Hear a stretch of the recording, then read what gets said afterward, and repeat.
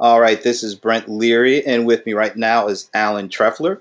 Alan is the CEO and founder of Pega Systems, and he's also the author of a really interesting book, Build for Change, Revolutionizing Customer Engagement Through Continuous Digital Innovation. Alan, thank you for joining me today. Well, thank you for having me, Brent. Appreciate it. So there's a couple of different areas I want to cover with you, but before we do that, maybe you can give us a little bit of your personal background.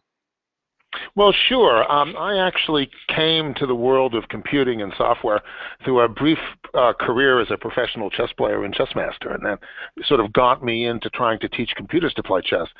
And that was a lot of fun back in the old days before computers really began beating us up so badly.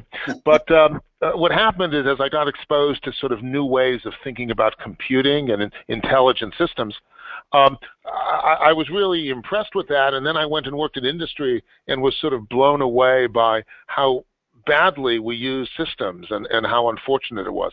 What I found is that there was a huge disconnect between the way people wanted their technology to work and how it actually worked, and it was really destroying the customer experience.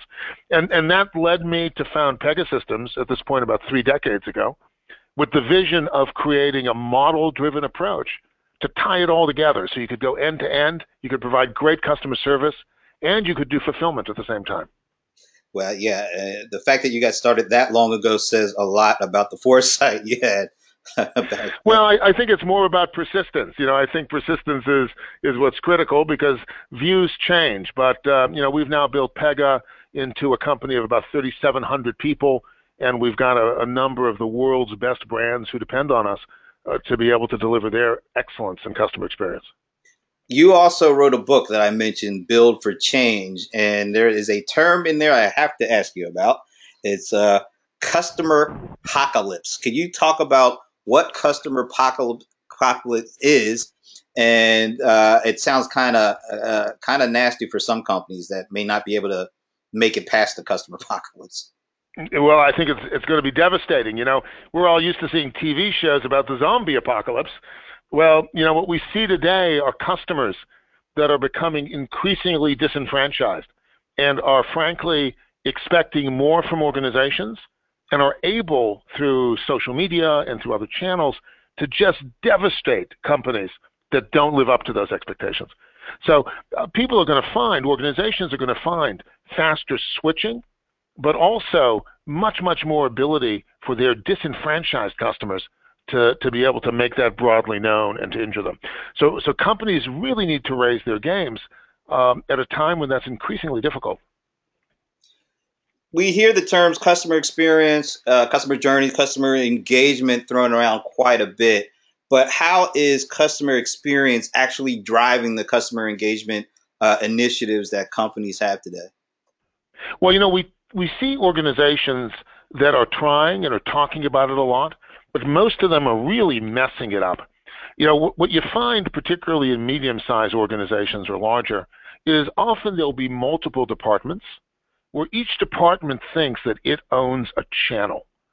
So you'll have the folks in the digital channel trying to create the perfect website, and folks who own the mobile app trying to create the perfect mobile app, and people in the contact center who are trying to answer questions from clients coming in. Well, if those three things are disconnected, the customer experience in any one of them can be great, but the overall client experience being served in their channel of choice is going to be a disaster. It's not going to be consistent. They won't be able to start in one place and finish in another. They're going to be chopped to smithereens. And the customer apocalypse, a lot of it's about not thinking through the customer journey as it relates going across channels, just thinking about customer journeys that might be in selling something or serving something, when in fact you need to think about that in the end-to-end dimension, from sale all the way through to support and continuity. And you also have to think about it in the multi-channel dimension to make all the channels operate according to the same set of rules, the same insight, and that they build on each other's experience to make stuff great for the clients. We're seeing this, I don't know, are we calling it a customer revolution or a customer evolution, but customers are changing in their abilities to adopt technology faster and faster and faster, and then adapt their lifestyles to take advantage of what that technology can bring. How quickly are companies adopting? So I think most firms are going much too slowly. And a lot of times when they do move, they move in ways that don't actually break down the silos. To do this effectively, you need to think both end to end, from touch to nurturing to being able to sell and service. And you need to think end to end from across all the channels you need to work on. And you need to have an architecture that's going to make it possible to apply a common model of client engagement across all of those dimensions. And a lot of companies, when they do move, they're just doing the next generation of silo. They're sticking stuff up on the cloud, but that doesn't mean it's going to connect to the rest of your business or connect to the other channels that someone's going to come to. So, does that mean that most companies they're just basically using this modern technology to apply the same traditional ways of doing business?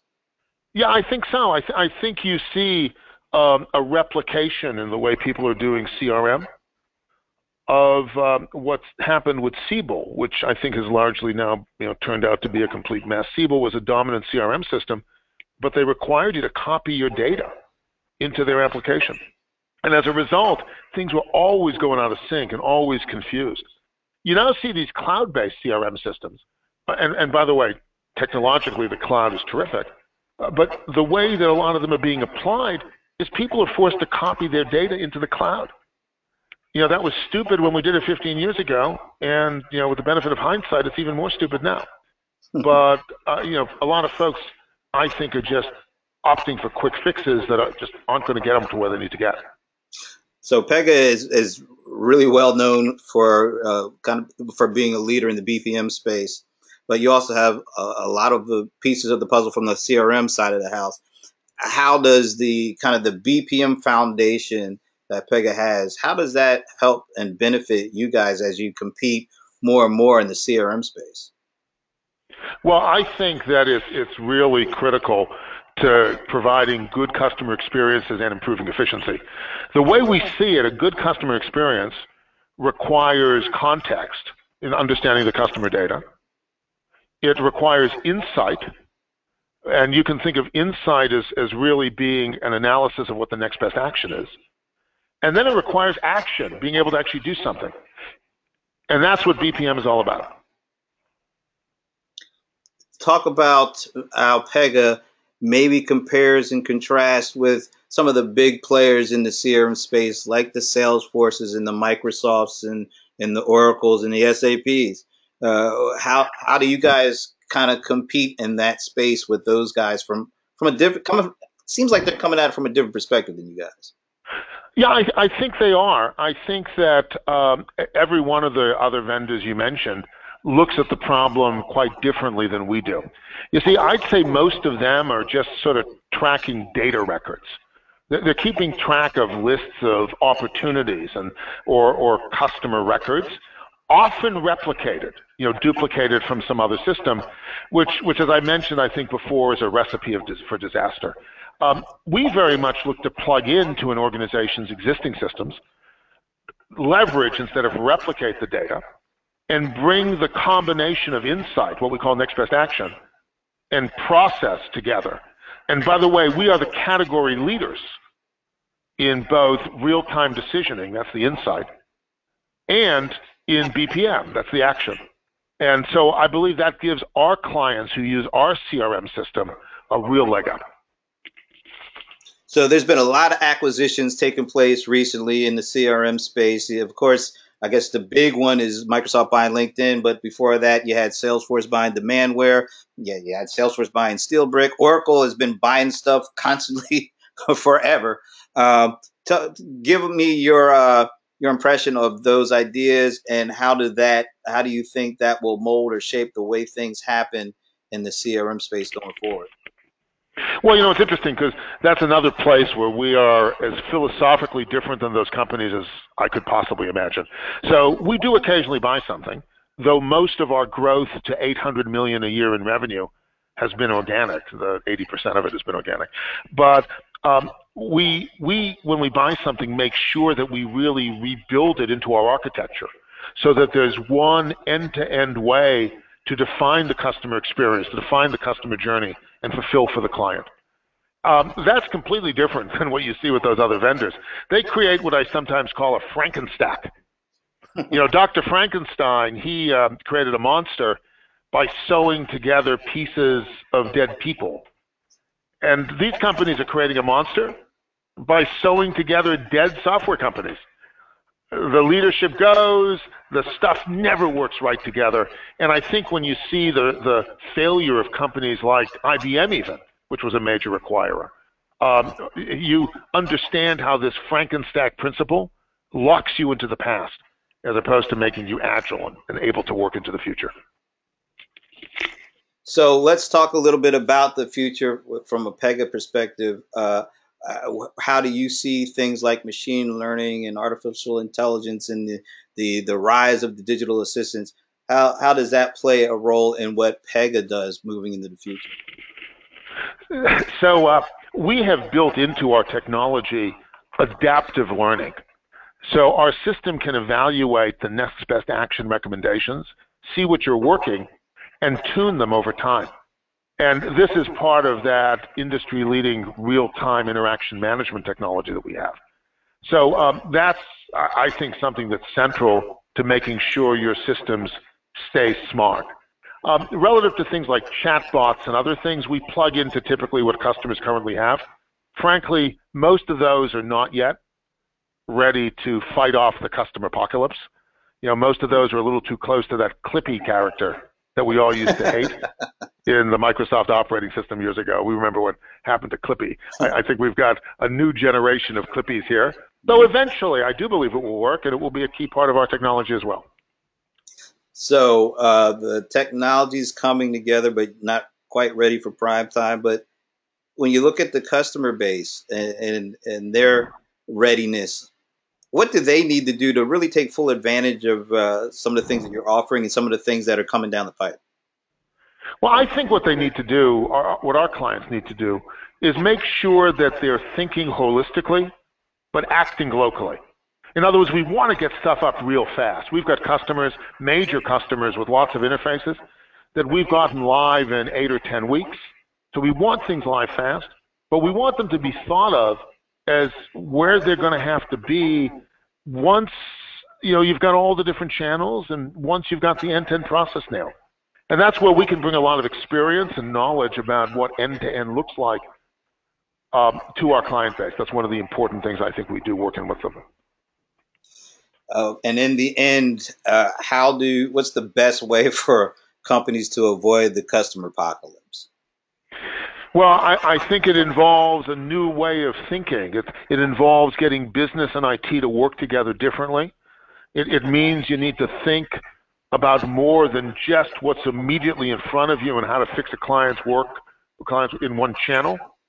Think how you're going to go omni-channel and how that's really going to happen. And I also think, because I write in my book, that it means you need to move beyond having humans write computer code to fill the gaps in their systems, to being able to have a model that's extensible, that allows the computer itself to write the code. That's kind of our take on a version of sort of expert systems, because our system lets people model things, how they want their business to run, and then we write the Java, and then if you change how you want it to run, we rewrite it. That really incorporates a whole new level of agility into an organization.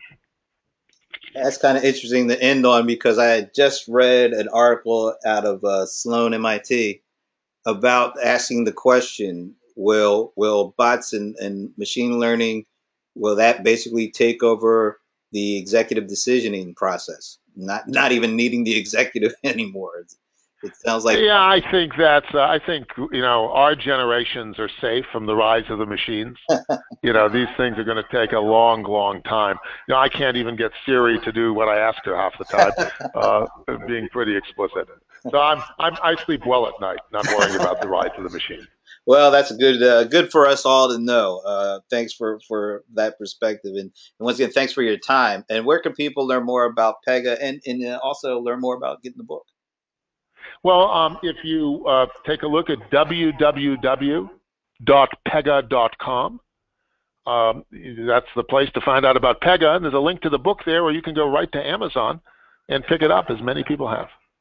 Maybe we can even ask our Echoes and Alexa to buy the book, and that'll. That's a good use of that voice technology, I would say. So I love my Alexa.